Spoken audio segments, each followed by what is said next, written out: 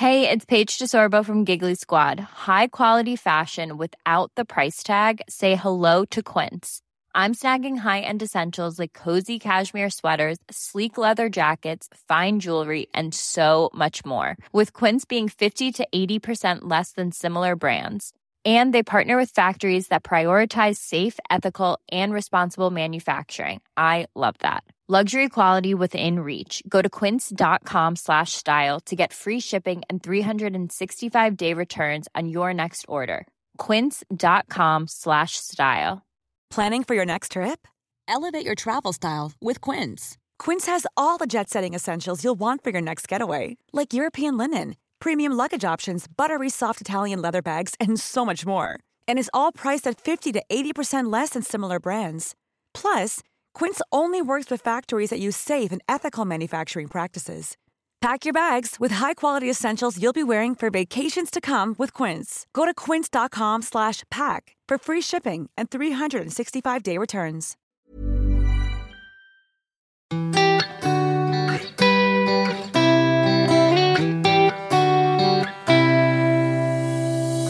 Hello and welcome to Off Air from the Cheltenham Literature Festival. Not literary.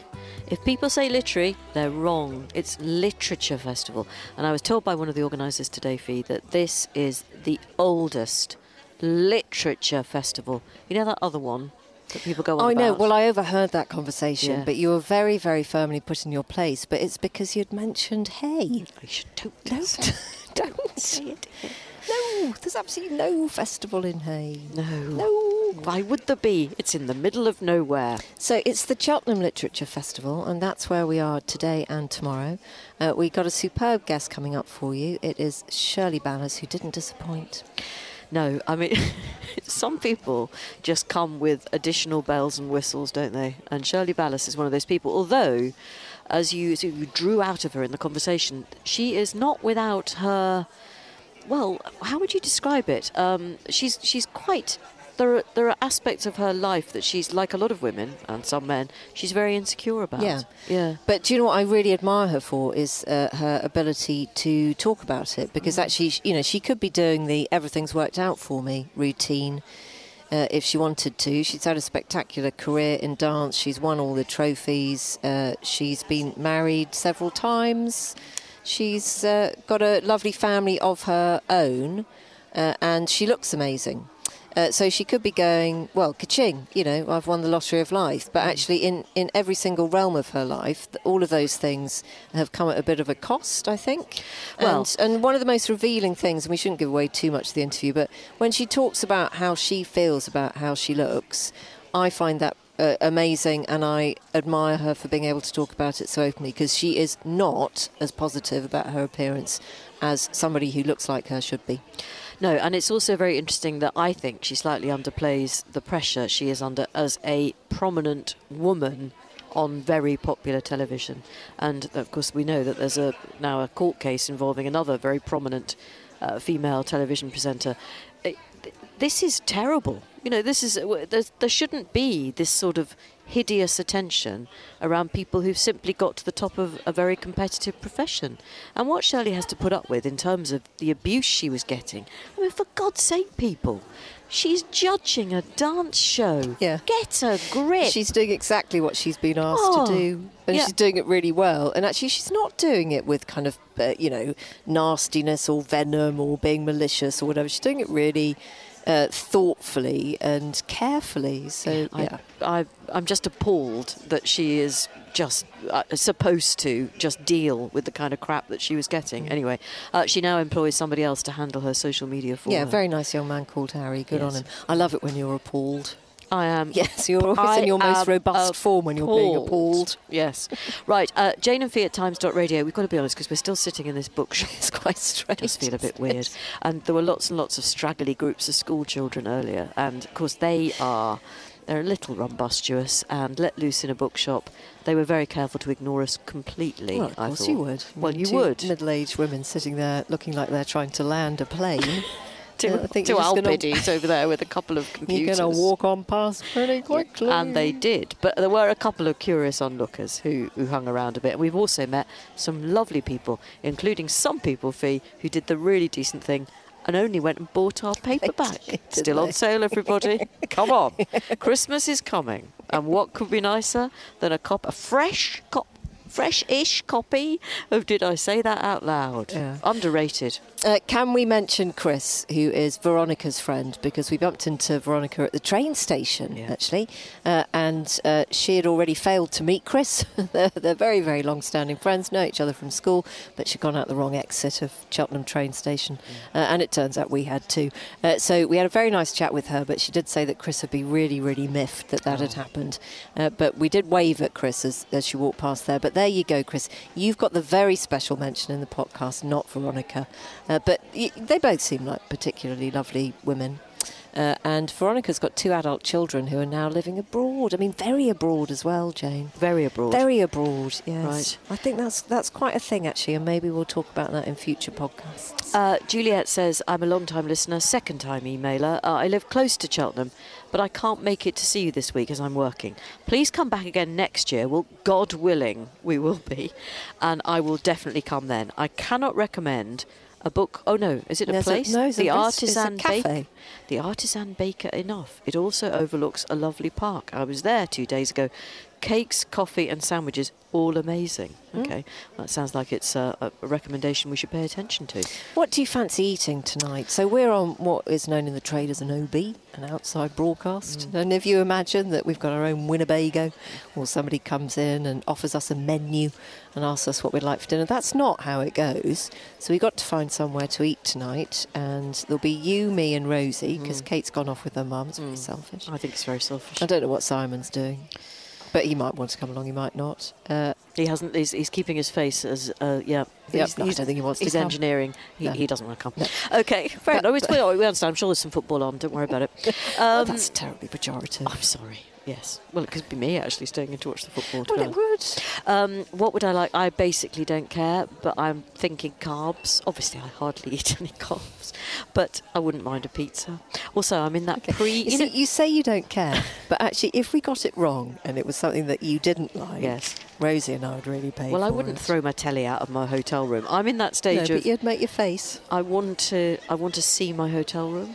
I know. It's always a bit of a tingle, isn't there, when you... I mean, you haven't even been to the hotel, have we? No, not on this trip. I want to know whether there are any freebies. I want to know whether I've got a bath or a shower. I want to know whether I've got tea-making facilities for the morning. I'm just a gog. Yeah, I know exactly what you mean. And I also want to know which way the bed's facing. All of that. And can I open my window? And if I can't, then there will be trouble. Well, it's not a modern hotel. What? So I think we might be all right. Oh, okay, yes. So there'll be sash windows. Yeah, I very much hope so. Because but do you know what I mean about the bed, Jane? Because sometimes when I walk into a hotel room, it's just the bed is facing the wrong way. And it's not that it has to face the window or some kind of feng shui or anything like that. No. It's just it's going the wrong... I can't sleep the wrong way. It's like going backwards on a train. I can't do it. I'm not swapping. I think it's time to bring in Shirley Ballas. I really do. Yes. And what was great about Shirley was that she arrived in the most wonderful emerald green trouser suit, which I absolutely loved, and a white T-shirt. And actually, if you're ever wondering as a slightly older woman what to wear for something, I think Shirley Ballas's outfit when she arrived today is a great guide. So a really nice emerald green, bright trouser suit with a very simple round neck white T-shirt. What are you wearing? No, she looked brilliant, and I wish I could dress more like that. Well, just go and buy a suit with a white T-shirt. All right. But you're right, she did look at... It fell a bit flat. I was bigging up Shirley Ballas, and you had a pop at me there. Anyway, that she then changed to go on stage, didn't she? She did. Yeah. But I thought her on-stage outfit was nicer. No, I preferred the first one, if I'm honest. Anyway, let's not fall out with Shirley. Oh. Because Fee's got emerald green trousers on. That will be it, yeah. God, maybe she did. That's so thoughtful, isn't it? Brilliant. Yeah. Okay. Right. Shirley Ballas, can I just tell you a couple of things about her, which might be relevant, actually, and we just need to set the scene. She is a 7 times US Latin American champion. 3 times British Open to the World champion, which we didn't really know what that meant, but she comes to explain it, and multiple British national champion. And we know her, obviously, now as the wise judge on Strictly Come Dancing. She has added to that list of achievements a new novel. It's a thriller, it's kind of crime fiction, and it's set in the world of dance. She invites the reader of Murder on the Dance Floor to immerse themselves in the ballroom and Latin world. And we join the cast of the novel at the Whitby Pavilion, which is, to quote, saturated with hopes, dreams and hearts pumping with venom, tensions every bit as taut as the dancers' sequin bra straps. It's a rip-roaring read, which does tell the dark side of the dreams. So that's drugs, sexual predators, not an awful lot of food, strained relationships, scaffolders from Liverpool, and the kind of ambition that can kill. So we started by asking Shirley if she'd always wanted to get all of that down on paper. I know everybody here, you always see the glitz and the glamour, that side of Strictly, and, you know, perhaps you're also dancers and you see the glitz and the glory of everything that goes on. But behind the scenes, in my experience, my personal experience over 50 years, it's rather more sinister. So there is another side to ballroom dancing. And when I wrote my autobiography, if many people read that, Behind the Sequins, there was so many stories that I couldn't write, or that was a question mark. Oh, you can't say that. Oh, no, you can't do that. Oh, yeah. So it was no. And then after I did my autobiography and I was chatting to my mum, I said, wouldn't it be great to be able to put some of these stories in a fiction book, you know, like a murder on the dance floor. So Mum and I were just sitting in the kitchen, setting the scene. You know, my mum was remembering stories and I was remembering stories. And then, of course, HarperCollins reached out and I thought this would be a great time to let people know what goes on behind the scenes. So it is quite sinister. There are joyful parts, you know. It's sex, lies, intrigue, backstabbing, bed hopping, manipulation, bullying. It's all those things. And ballroom dancing. It all goes in. You've got the ballroom dancing, and then you've got this side. So it's all a rather interesting read. I tried to pick some really great characters. What I want the audience, and I want you all to Instagram me, by the way, please. Did I take part in it? Did I witness it? Which parts are true, which parts are fiction? So this book, like I say, it's a fiction novel, but I have 50 years of experience, so I'm going to pull on those 50 years of experiences. And not all the experiences were great. So tell us a little bit more about some of the main characters in the book. And of course, we've got to start with Lily. I play Lily, so I am Lily. And Lily is a person that is always trying to strive forward to do her best, a lot for other people. I love it when even in Strictly, some of the past dancers that have been on, that you've started with them when they're children and you see them grow. That's my role. I love to see people do well. And then there's a lovely character in there called Susie Cooper. She was my student, but bullied out of the industry, different things about her weight. And anyway, she got out of the industry and she went on to be a detective. So a part of the way through the book, we team back up again because Oksana Bondarenko. Don't you just love that name? Let me tell you, Oksana Bondarenko was doing a very, very passionate tango. And just as she's getting into the throes of it with Jack, she drops dead on the floor, lights out, over. Now, so Susie and Lily decide, okay, who could have possibly murdered this wonderful Oksana Bondarenko? So that's where it all starts. And I think it's quite interesting. Other than murder, although we have had one murder in our industry, but other than murder, you know, you have to just decide for yourself. Was I part of it? Did I witness it? Or is it fiction? Some of the names in the book are fantastic. There's a character called Topaz Pringle. Now, I've got my notes here, you know, because I have CRS, can't remember shimmying. Okay. So, yes, we've got Topaz, and she is the daughter of Scouser Sam. She's very entitled, very privileged, and we have a lot of that in our industry. So when I started out with a single mother on a housing estate, you know, my mother told me nothing in life is for free. Every single thing you ever do in your life, you must earn. Don't expect handouts. Don't expect people to be there for you. And I lived my life by that. But in our industry, it's changed times. And there's lots of people who feel like they should get results. And why can't they get results even when they're only of average talent? And that's not just in my industry. It's in every industry. You know, people complain, but actually the talent is mediocre, but they think their talent is great. So she's an entitled person, And unfortunately, she will also die. There are, as you've already alluded to, some rather unpleasant men on the scene in your book, and certainly men who are using their positions of power and influence to be a little bit exploitative and then some. And Lily says quite early on in the book that she hadn't been given so much as a whisper of a say as regards her career or her body. Men did that, but she was the boss of her own vagina now. Great line. It's a great line. You're allowed to say that on the radio in the afternoon? Well, it's a medical term, so yes. But I wonder, in all seriousness, whether that is a feeling that you have had in your time, and perhaps when you were a much younger woman. Well, I'll take it in the fiction part. Yes. So again, you will have to guess. I have a character in there called Marmaduke, who's a bully, who is the president of the GDC, which is the Dance Council.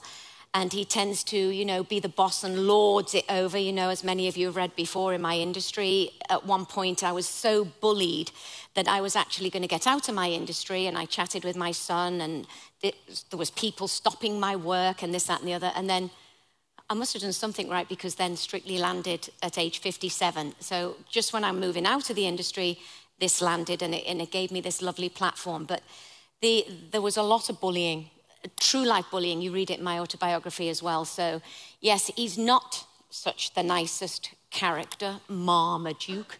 Don't forget that name. Yes, he's kind of not the nicest guy in town. He's not, is he, actually, Shirley? No. He's really not. But do you think, and we should talk much more about your early years and about your childhood, which I think anybody who has read about would simply congratulate you on having got through it and decided to be so purposeful with your life, because actually your father seemed to be slightly addicted to maybe other things and getting married again and having more children. And I get the sense that there was a bit of you not feeling like you fitted into something throughout quite a bit of your childhood, which can have a long-standing effect in adult life. Well, my dad left when I was 2, so I didn't have much to do with it. My mother was the first wife, by the way, had 4 after that and more children. But my mother used to say I was the first. So I didn't overly know him well, even though, you know, some little time I spent with him later on in his life, it was pleasant. But we didn't know each other, you know. So I suppose my mum was like the dad. We lived on the housing estate. She was the mum. She was the friend. She lives with me today, and I love it. She's just a very, very special person who taught me, you know, about work ethic and all things that go with that. But it wasn't easy. It wasn't easy, you know. And somebody said to my mum, you actually shouldn't be spending all that money on that child. She's never going to get off the housing estate. She'll never amount to anything. And anyone who read the autobiography, there's one line in it that she wrote, I guess I backed the right horse. So, you know, she had 4 jobs to keep me going, you know. She wanted to see me do well. My dad didn't have anything really to do with that. My brother, before he passed, was a big cheerleader for me. And it was a difficult industry. But when you're growing in an industry like that, to be honest, you don't really know it's a difficult industry, because you're 7 and you're growing and things are going on. And back then, you know, what's acceptable back then is certainly not acceptable today. So I go back and I look at those times and I think, you know, my younger self, if I'd have had a voice then, you would have spoken up.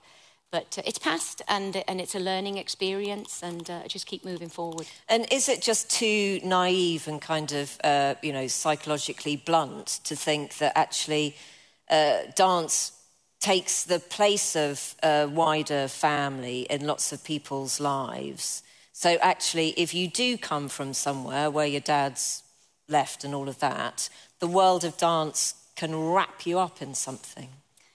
Well, I believe in fate. I do. You know, that church hall that day, hearing the music, Moon River and the Wheels Cha-Cha, that I know what those dances are now. But as a young girl, I headed towards this door and I peeped through the window and I could see these people moving. And then I asked the gentleman, you have children's classes? Yes, we start on Saturday. So off I went to this children's class, but I wouldn't have known anything about anything else. I was doing CPR, which I wasn't doing well, on the dummy.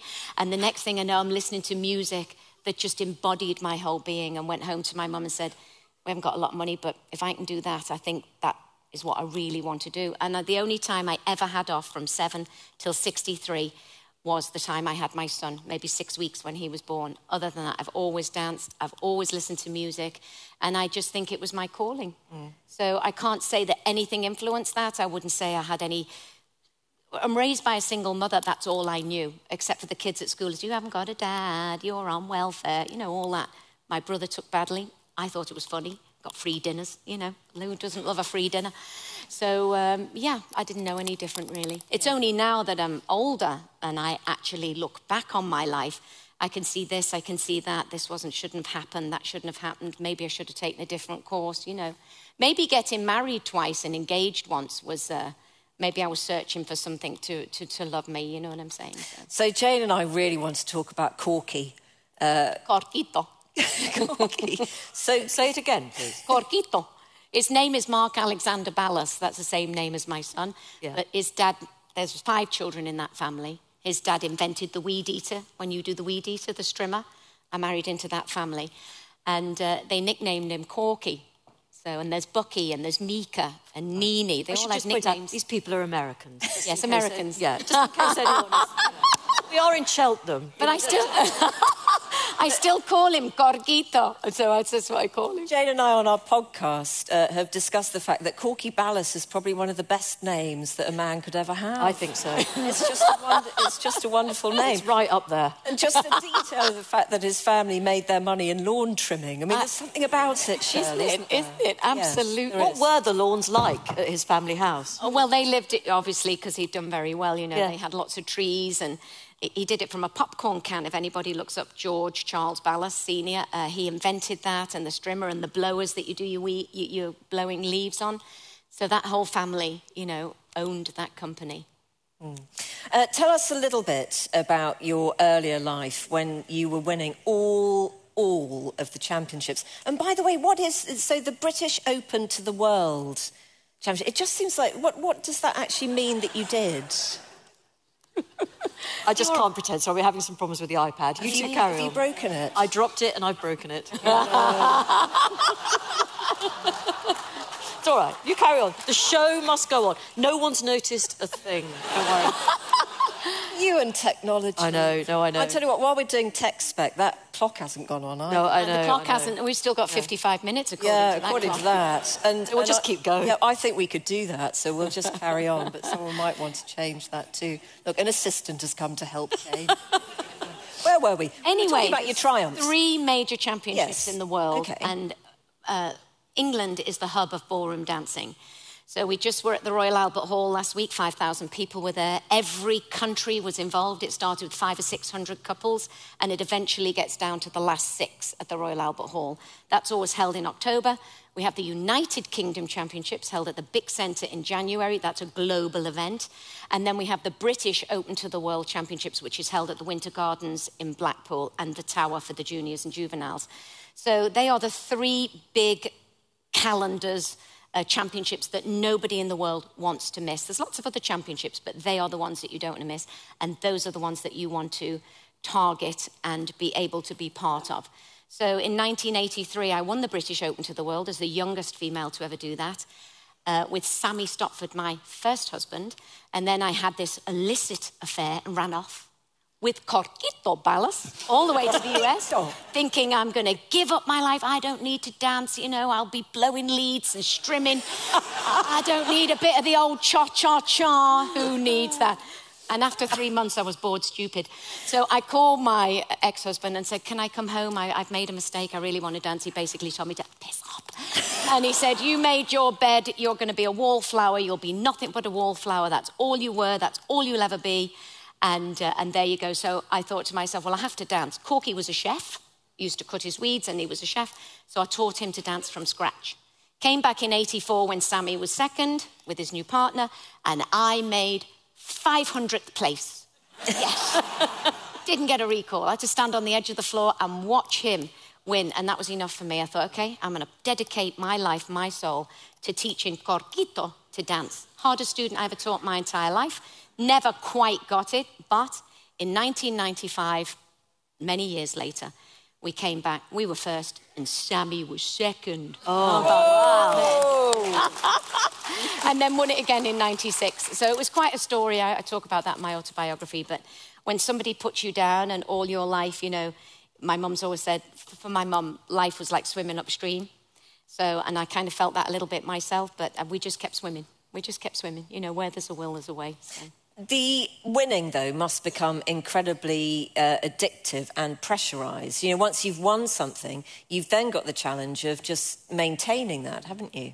Well, for me, when I won in 1983, I was probably in the most miserable part of my life because I'd gotten married at 17 or 18 and no teenage years. At the time, didn't realise I just wanted to dance, I was having a ball, blah, blah, blah, blah.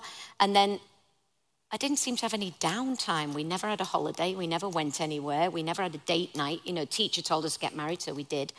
And then I get with Corky, this handsome, you know, Gorgito, you know, with his weed trimming kit. And I thought, that didn't sound right, did it? But never mind. Yeah. So I had this most marvellous time with him for 3 months. I think all I needed was a holiday. And then I ended up, you know, I said to my mum, I really want to come home. She said, you made your bed, girlfriend. You better lie in it. So that was a real wake-up call. And then, of course, you know, not many years after we'd been together, maybe 18 months, I got pregnant. That was unheard of in the dance industry. So then I not only had a new husband who I had to teach, and then I had a little baby that travelled all over the world with me. But I had a determination. When somebody calls you a wallflower or you're low life, or I've been called sewer rat, or, you know, just different names throughout my life that I've been called, I think for me, it just made me a stronger character. So I look back and I think to myself, you know, yeah, I did okay. And I'm still here to tell the tale. When you say pregnancy was unheard of? No dancers had babies back then. They were only ever focused on their dancing. So, you know, he was a lovely surprise, you know, and when we got pregnant, sat in the doctor's office, and the doctor said, we don't have a bladder infection, my dear. And I thought, oh, thank goodness for that, you know, I didn't want one of them. He said, but you are pregnant.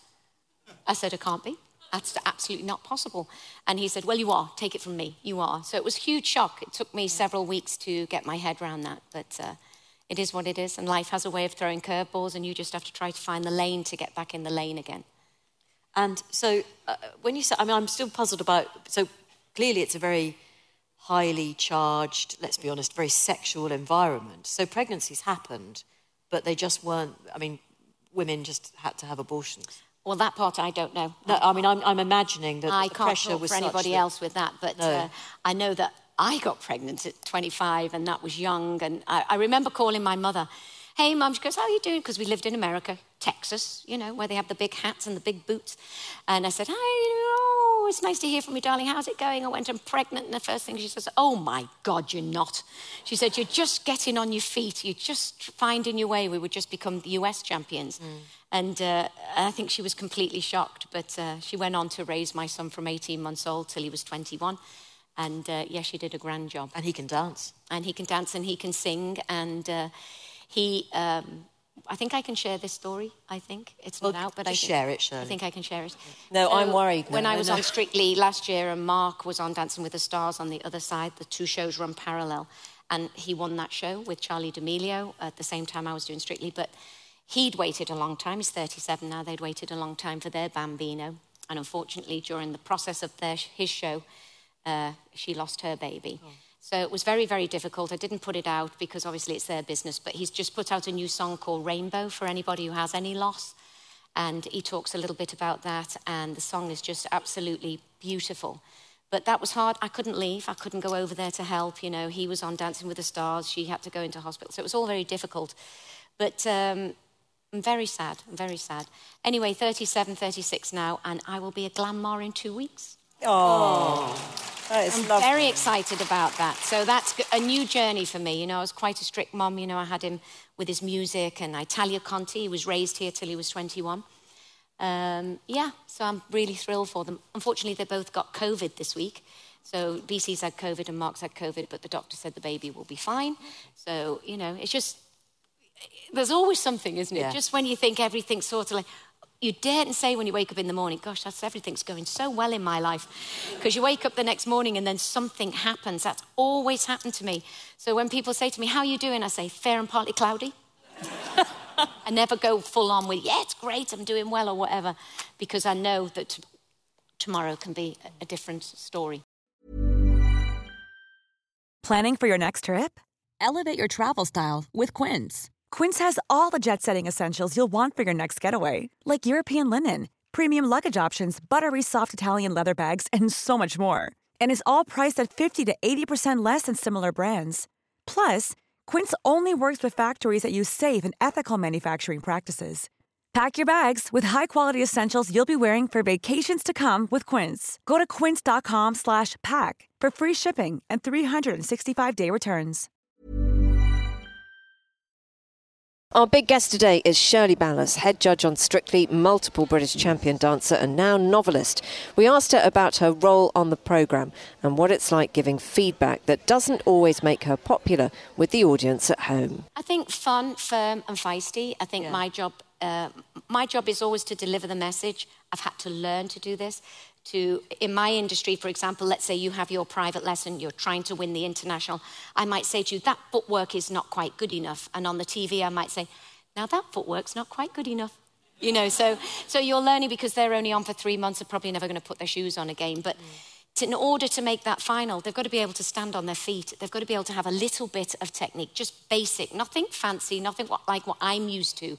But I know they need something underneath their body to move forward. So I try to deliver that message, and maybe I get some negativity and some trolling. It's a lot better this year because I have a new social media man, Harry's here today, going through all my social media. So, you know, no death threats at the moment. We're only on week 3. I mean, you say that lightly, and it's absurd to have to worry about. I wasn't well last year because of it all. It's horrendous. As we all know, it was horrendous. But like I said, I took strides this year to bring somebody on board to filter and to help me with all that side of TV. So it's been much better. I've actually really loved it. But I do try to be fair.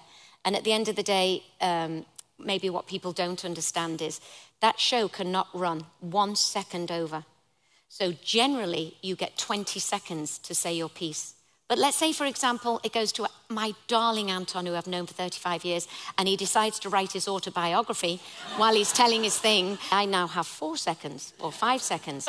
So you have to be really on the board and shorten everything that you're going to say.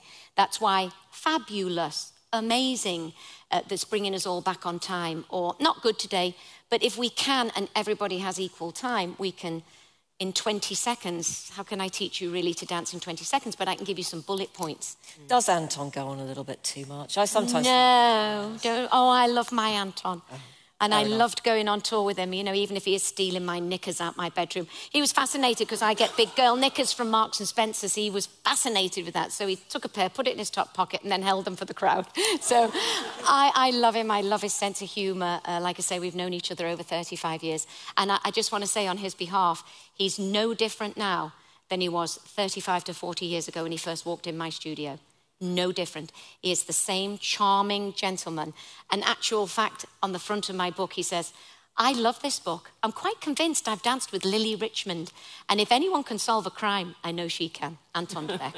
So when he read it, he was, oh, saucy girl. But yeah, we're very good friends. Can we talk, obviously bearing in mind that this is going out at kind of school run time, about some of the more saucy bits in the book, Shirley? Because, do you know what, there's one little bit in particular, and obviously when you read the book, all the way through you're thinking, exactly as you've said, is this fiction or is this something that's been witnessed by the great Shirley Ballas? And there's... Witnessed, or did I take part in it? Well, I mean, there's a little bit of kind of exotic sexual activity involving knots and ropes and things.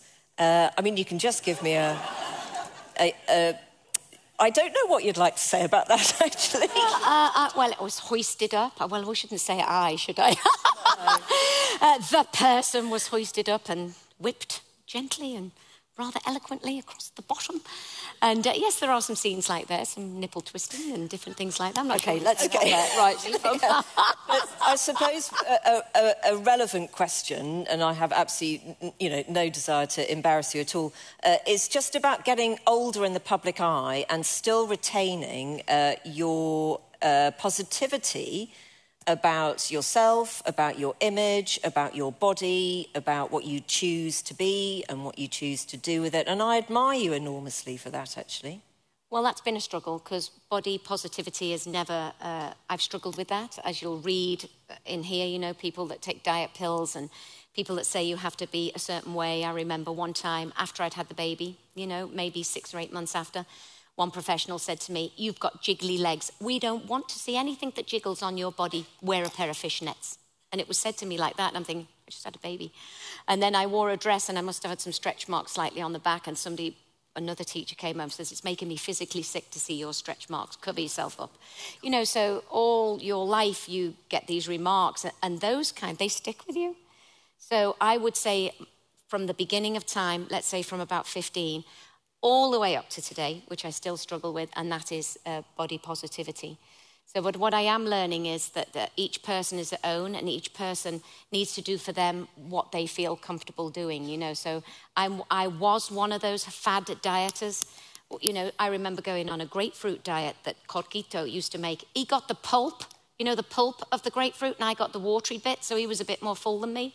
So there was all sorts of things for 4 or 5 days. It would just be that, you know, just to try to get you in full-on shape to make sure there wasn't a wrinkle or something. You know, and I think years and years and years and years, it still plays on my mind. You know, I'm not going to lie, I'll sit down, even with Harry or my mum, and I'll go, now how many calories has that got in? Or we went to Pride of Britain yesterday, Harry and I hadn't eaten, was starving, would you like a piece of bread? And I was, no, thank you. I was starving, but I didn't eat it. But that's years and years and years of people telling you you're not good enough, I suppose. So do you worry about being on a judging panel where in front of you, I mean, to be honest, sometimes the contestants can represent more diverse body shapes, but actually the dancers still don't. I mean, they are lithe, they are beautiful, they are muscly, but they are thin. Not all dancers are thin. Not all of them that we've had on the show. We've had some really curvy ladies on the show, and I've learned a lot from different people that were on the show throughout our time. And confidence. So it's growing on growing. I look at these lovely bodies and I'm really, really happy for them. But most women, I think, look in the mirror and never sometimes feel like they're good enough at some part in their life. The people I talk to, you know, they look and they think, oh, am I good enough? Or you're married and then you hit 50 and 60 and then, you know, somehow men seem to keep the silhouette. I'll talk about personal friends of mine. They keep the silhouette. The ladies start, because we've had babies and our figures start to change shape, and it bothers them. And I'm really, really trying to be much better, more positive towards people. You are who you are, and if you're comfortable in your own skin, so be it, and good for you. You know what I'm saying? I'm working on that. That's ongoing for me. I think I will go to my grave still worrying about, oh, how does that look? Or give me a pair of those Spanx. I mean, I have to wear those Spanx. They strangulate every part of my body. So when you see me going, you know it's the Spanx. But based on what you know of the industry, which, by the way, brings huge happiness to those of us who sit at home on our sofas, glass of Prosecco, bag of nuts, in my case, Saturday night, it brings such happiness to so many millions of people, and I think played a huge part during COVID, actually, how they kept that series going during the pandemic. I'm forever grateful, because it was a proper little burst of sunshine in a really miserable existence for many people. Well, we didn't think that was going to happen. You know, we had like arrows going everywhere all over the studio. We were nervous somebody was going to get sick. But they managed, as they always do, the BBC, and they wanted to put something on for the general public, that baubles, bangles and beads, that shiny evening of sequins, so that everybody could totally enjoy the winter months. So it was miraculous. It was, actually. It really was. And I think everyone involved deserves credit for that series. It brought me huge happiness, and I'm sure I'm not alone. But based on what you know of how terrible some women, not just women, I'm sure, but how terribly badly some of the dancers are treated, would you have let your daughter become a professional dancer if you'd had one? Well, my son was in the industry. But that's different. I think we know, don't we, that that's probably different? Well, I had Julianne at the same time. She lived with me for 8 or 9 years. She was the daughter of a friend, And Derek, they lived with me for a long time, all went on to be successful. And I was very protective of Julianne, you know, so I was always there to guide. So I think if the parent... My mother, unfortunately, wasn't able to be with me because she had to work. So a lot of the travelling, you know, through the night I did on my own. I relied on lifts from different people. And I think back then you were more trusting.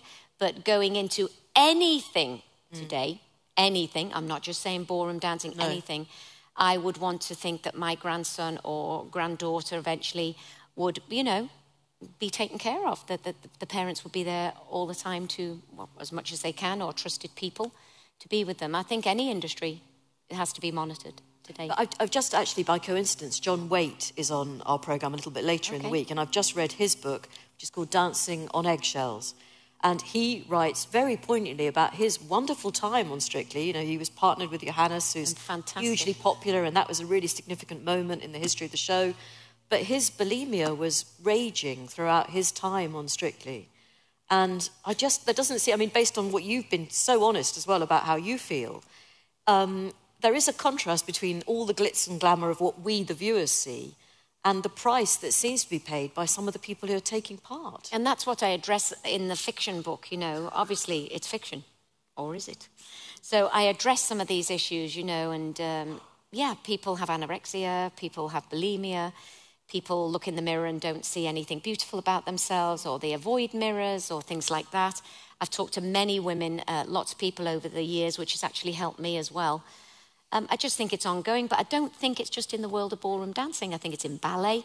I think it's in other forms of dance, or maybe other situations, maybe jockeys. This one, it's got to be a certain weight to do a certain thing. I think it's in everything. I don't think it's just ballroom dancing. But there is a duty of care to the people who take part in shows like Strictly. So everybody is looked after behind the scenes. You couldn't get more looked after behind the scenes. I know when I was being trolled last year, I was getting phone calls every other day. You need some counselling, you need some help. We have somebody who would take over your social media. The due care and due diligence of the BBC is outstanding. And I only wish that we'd have had that in my industry years ago. It has got much better now. The safeguarding rules are much more in place now. I address that also. It's very important for me that, you know, cameras in studios now when young ones are coming in, and just keeping it so people feel safe. That's the most important thing. Yeah. If you couldn't have been a dancer, what would you have been? An actress. I would have, you know, my son went to the Italia Conti, and he got the lead role in Jersey Boys on Broadway, and Charlie Price and Kinky Boots, and I used to go and watch him. I felt he was just singing for me. And I thought, oh, how lovely would it be to get up there on stage and just really see what that's like, you know, because my dancing, I've performed in front of hundreds of thousands of people, but to just be up on stage. But I did get that opportunity in Panto. You know, if I could have ever remembered the lines, I think I would have been actually quite a good actress. So there's always lots of lines. There's other things that come with it, you know, but I think an actress would have been great for me. Can I just ask you one more thing about the trolling? So you've got lovely Harry who's here today. So if something horrible came through, this week from Strictly on Saturday, do you now not see it? Does he filter it for you, or does he reply to people? And if he does, what do they then do? Well, Harry takes the phone. I'm not even allowed my phone till he's absolutely gone through everything. And obviously now we go into week 4 all the way on, it gets a little bit tougher because good people are going out, and it doesn't matter who it is, it will always be somebody's favourite. So I apologise in advance for anyone we have to stay home. But he filters, he goes through. If he thinks it's kind of a funny comment or a wonderful comment, we share that together. But as for constantly me getting on it and think, oh my gosh, why? Oh, I've sent the right person home. Why is this person disagreeing with me? I don't have any of that anymore. So I think I love people, you know, and there's always that you want people to really know that you're doing the best job you can for these wonderful celebrities that signed up for Strictly. And when they come on and I love controversy. I love it if somebody comes on, like there's one chap who says, well, Shirley, you looked adorable today, but I did not agree with your 10. I did not agree with this. And then, oh, okay, then, well, you know, goes a bit back and forward, and it's lovely. It's when the over-the-top messages come in where they want to slice you up or follow you around or bury you in the yard or, you know, have a coffin and a thing with your face on it and all that kind of thing. That to me is strange, you know. I couldn't do that even if I didn't care for somebody, you know what I mean? So and there's it's this, odd. But there is this notion, isn't there, now, that somehow because you have excelled in your career, had a choice in what you do, that somehow you should be able to take that. It's kind of fair game. And I think it's always interesting to hear what the personal cost is to people having to read that kind of hate stuff. Because you have been accused of a lot of things, actually, really unpleasant things. Well, I do take it, actually. I think I take it pretty good on the chin. I'm still here. I had a choice. I could have left. I didn't. I'm still sitting here because I love the job so much. It always is a little bit throughout the series, you know, if I give a 5, for example, you'll hear the boos in the audience. If Anton de Beck gives a 5, he gets a clap. I look at him, I'm like, and he goes, that's what it mean, you know, I'm Anton. So it tends to be a little bit more. I'm Motzi too, you know, if we give a lower score. I think I'm not the only one who gets that. You referenced that there's terrible things, but I know Motzi's also had it. And Craig, who doesn't care to do social media and really doesn't care what you think about him at all. And then Anton, who doesn't read it at all. But I'm not the only one. I've seen the messages that other people get, celebrities and all, not just me. So please don't think it's just me who's getting it. It goes across the board on the show. But we need to make clear, this is a Saturday night TV dance show. None of you should be experiencing any of this. It's crazy. It's out of all proportion. I think, you know, to be fair to the English audience, they've been watching it for 20 years. They get so invested. They sit with their families. They have the most amazing time. And I think a majority of people have a really good eye. You know, I get some messages and I'm thinking, oh, my goodness, you're spot on. So they, you know, they're invested in it. And sometimes, like one gentleman, he wrote this awful message last year. I wasn't doing so good. So I reposted the message. Shouldn't have done that, but I did. And then he got bullied. So then him and I ended up having a chat, and I said to him, well, why did you post it? He said, because you sent my favourite person home, and I just reacted. So he didn't think. He said, I'm sorry, I should have thought before I did it, but people don't do that. Yeah. When Mark, my son, was on Dancing with the Stars, he danced with a young lady, and one guy, it was front page of the news, had thrown his television out of the second floor of an apartment because he was so frustrated because, you know, somebody had gone home on that series. So it's not just our show, it's globally and all around the world. You know, have a big part to do with Dancing with the Stars and all those kids. I hear all those stories, and it's everywhere. It's not just me. You know, I mean, how do we keep everybody on? Would I like to keep everybody on? Absolutely. Do I wish we could have a final of 15? Yes. But unfortunately, that's not the way the show goes. Can I ask you a cheeky question about the celebrities? You know, every single year, the newspapers, they follow Strictly avidly. You know, don't ever miss a chapter. But they always start the coverage by saying, this is the worst lineup of so-called celebrities we've never heard of any of them. And then gradually, and sometimes I haven't heard of some of the people, but you follow them throughout the series and you become more aware of them. How many of them genuinely do you know of before you actually have to judge them dancing? Well, I can also go back to when I first got on the show, nobody had heard of me, but in my industry, you know, I was at the top of my industry, but nobody knew who I was. People are in different sectors, aren't they? In the animal kingdom, Hamza, for example. I didn't know Hamza before he got on the show.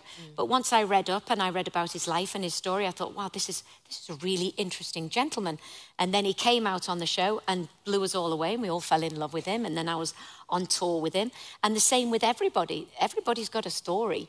You know, so I don't really know what people are expecting to see a full lineup of 15 people that we know every single person. How boring. You know, so we have people that we can grow with. I think the most beautiful part of this show is we grow with people. You know, so that's the part I like. And, you know, even last week when the young lady went out, you know, I gave her a snuggle, bunny cuddle, and I told her I look forward to seeing the great things that you're going to do in your life. You did amazingly well. Be proud of yourself for signing up, because it's not an easy show to sign up for. She actually looked devastated, poor girl. I mean, I did feel sorry for her. It clearly does really knock people, doesn't it? Well, I think that they work really, really hard. You know, like I said about Giovanni's partner, you know, she came out and did those beautiful splits. It took me 20 years to perfect them. She came out in 3 days and I thought, oh, they look better than mine. People get invested in it. They don't want to go home. They want to stay with their family. Which reminds me of Angela Rippon, who is, lest we forget... Fangirling. 78. I mean, this is unbelievable. 78, 79, I think, this week. That's right, yes, I did. Yes, 79. And is there any limit to her participation in terms of her ability to do some of the... I mean, this is from a position of ignorance, but to do some of the faster dances? Is it going to be hard? I mean, just honestly, would it be hard for anyone, and she's phenomenally fit, would it be hard for anyone of that age to compete? Well, forget the age, because age has no bounds. OK. There are younger people that struggle to keep up. We've got 20-odd-year-olds, 30-odd-years that can't go to the end of the jive. So she's still holding her own. Right now, she's done 3 dances. And what I love about Kai is he takes the technique book and he creates routines that are simple but really readable for somebody like me, you know, that you have recognisable steps. He doesn't try to go over the top. He stays within the boundaries of what she can do. So as long as she's got a little bit of rhythm, some lovely footwork, and hold her arm up, and charm. everybody. I mean, she's just absolutely charming. And we'll have to see. I mean, I can't predict. I've no crystal ball. But I don't think it's an age thing. I mean, she did extremely well last week in her quick step and beautiful the week before. So, and some people forget routine. She didn't forget a routine, as far as I can remember. Maybe a little hiccup in the quick step there in the corner, if I remember rightly. But genuinely overall, generally, there are other younger people who make mistakes, forget routines, go in the wrong way or this or that. So we'll see how she does. Sometimes when the contestants with their partners are waiting, to listen to the judges' comments, I really feel for them, Shirley, because some of them are so out of breath, aren't they? You just think, you just need to sit down. Are you going to make it? And then there was someone, and I won't draw attention to it here, but there was someone, you could almost see them saying to their partner, oh, God, we've got to get up the stairs now. We do hear that. Yes, really sympathise. Well, it's exhausting. It is. It's a minute and 30 demanding. seconds to fast music that you've learned with inside a week. Could you imagine? You're going out in front of an audience of, let's say, 15 million people who you know are going to be sitting there and judging every little thing that you do. That's why I give them credit for signing up. It's exhausting for them. And Shirley Ballas's book, Murder on the Dance Floor, is available to pre-order now. Yeah, and I think Shirley delivered. And actually, it was like I'd forgotten how lovely it is to do one of those interviews with a packed auditorium of actual people. It's good fun, isn't it? It is good fun. Yeah, and I think people really enjoyed the energy that Shirley brought to that. Some people, some writers, let's be honest, don't always know how to perform. Yeah, she absolutely does. I'm with you on that, and it just immediately pleases the audience, and then everybody knows that we're all locked into the same thing. I mean, basically, she gave us an hour's worth of the Shirley show. Yeah, but that's it's amazing. So that's comfortable, great. isn't it? Because you just think, right, we're off. Yeah. So whatever's going to happen, I'm going to enjoy it. I'm in kind of safe, entertaining hands. So yes, I really enjoyed meeting her. Actually, do you know what? She is still here signing books. Yeah. So that's about an hour after we finished talking to her. It looks like she's talking to one of her younger admirers. I would estimate him to be about 4. Oh, the lad in the yellow shirt. Well, he'll be locked in for life as well, won't he? He definitely will be. Thank you for listening. And tomorrow's guests include Peter Brathwaite, the opera singer, and we'll also talk to the comedian Shaparak Sandy. So tomorrow is shaping up to be excellent as well, and we'd love your company. If you want to chip in with an email, I know we can't go through all the emails while we're abroad in Cheltenham, but we'll be back at Times Towers on Wednesday, won't we? So we can dig into them then. So what will you wear tomorrow? I'm sorry, I didn't mean to be rude about your trouser suit admiration. You've still got time to pop to a shop. I might go shopping tomorrow morning because we've already been told we're on light duties first thing. And I think some of the livelier youngsters are going swimming, but I won't be doing that. Right, Jane and Fee at times.radio. Have a very good night, or wherever it is where you are, and join us tomorrow for more of this sort of thing. Goodbye.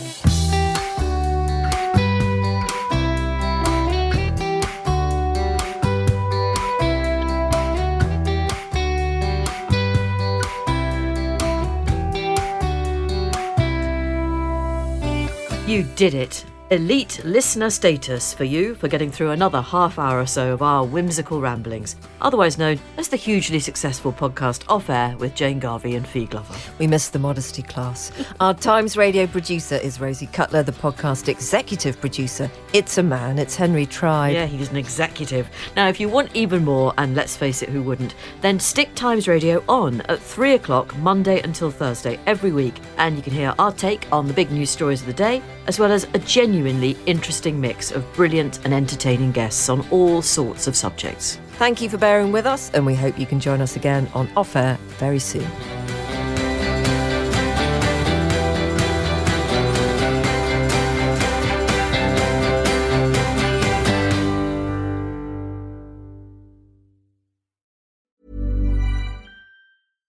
Hi, I'm Daniel, founder of Pretty Litter. Cats and cat owners deserve better than any old-fashioned litter. That's why I teamed up with scientists and veterinarians to create Pretty Litter. Its innovative crystal formula has superior odor control and weighs up to 80% less than clay litter. Pretty Litter even monitors health by changing colors to help detect early signs of potential illness. It's the world's smartest kitty litter. Go to prettylitter.com and use code ACAST for 20% off your first order and a free cat toy. Terms and conditions apply. See site for details. Even when we're on a budget, we still deserve nice things. Quince is a place to scoop up stunning high-end goods for 50 to 80% less than similar brands. They have buttery soft cashmere sweaters starting at $50, luxurious Italian leather bags, and so much more. Plus, Quince only works with factories that use safe, ethical, and responsible manufacturing. Get the high-end goods you'll love without the high price tag with Quince. Go to quince.com/style for free shipping and 365-day returns.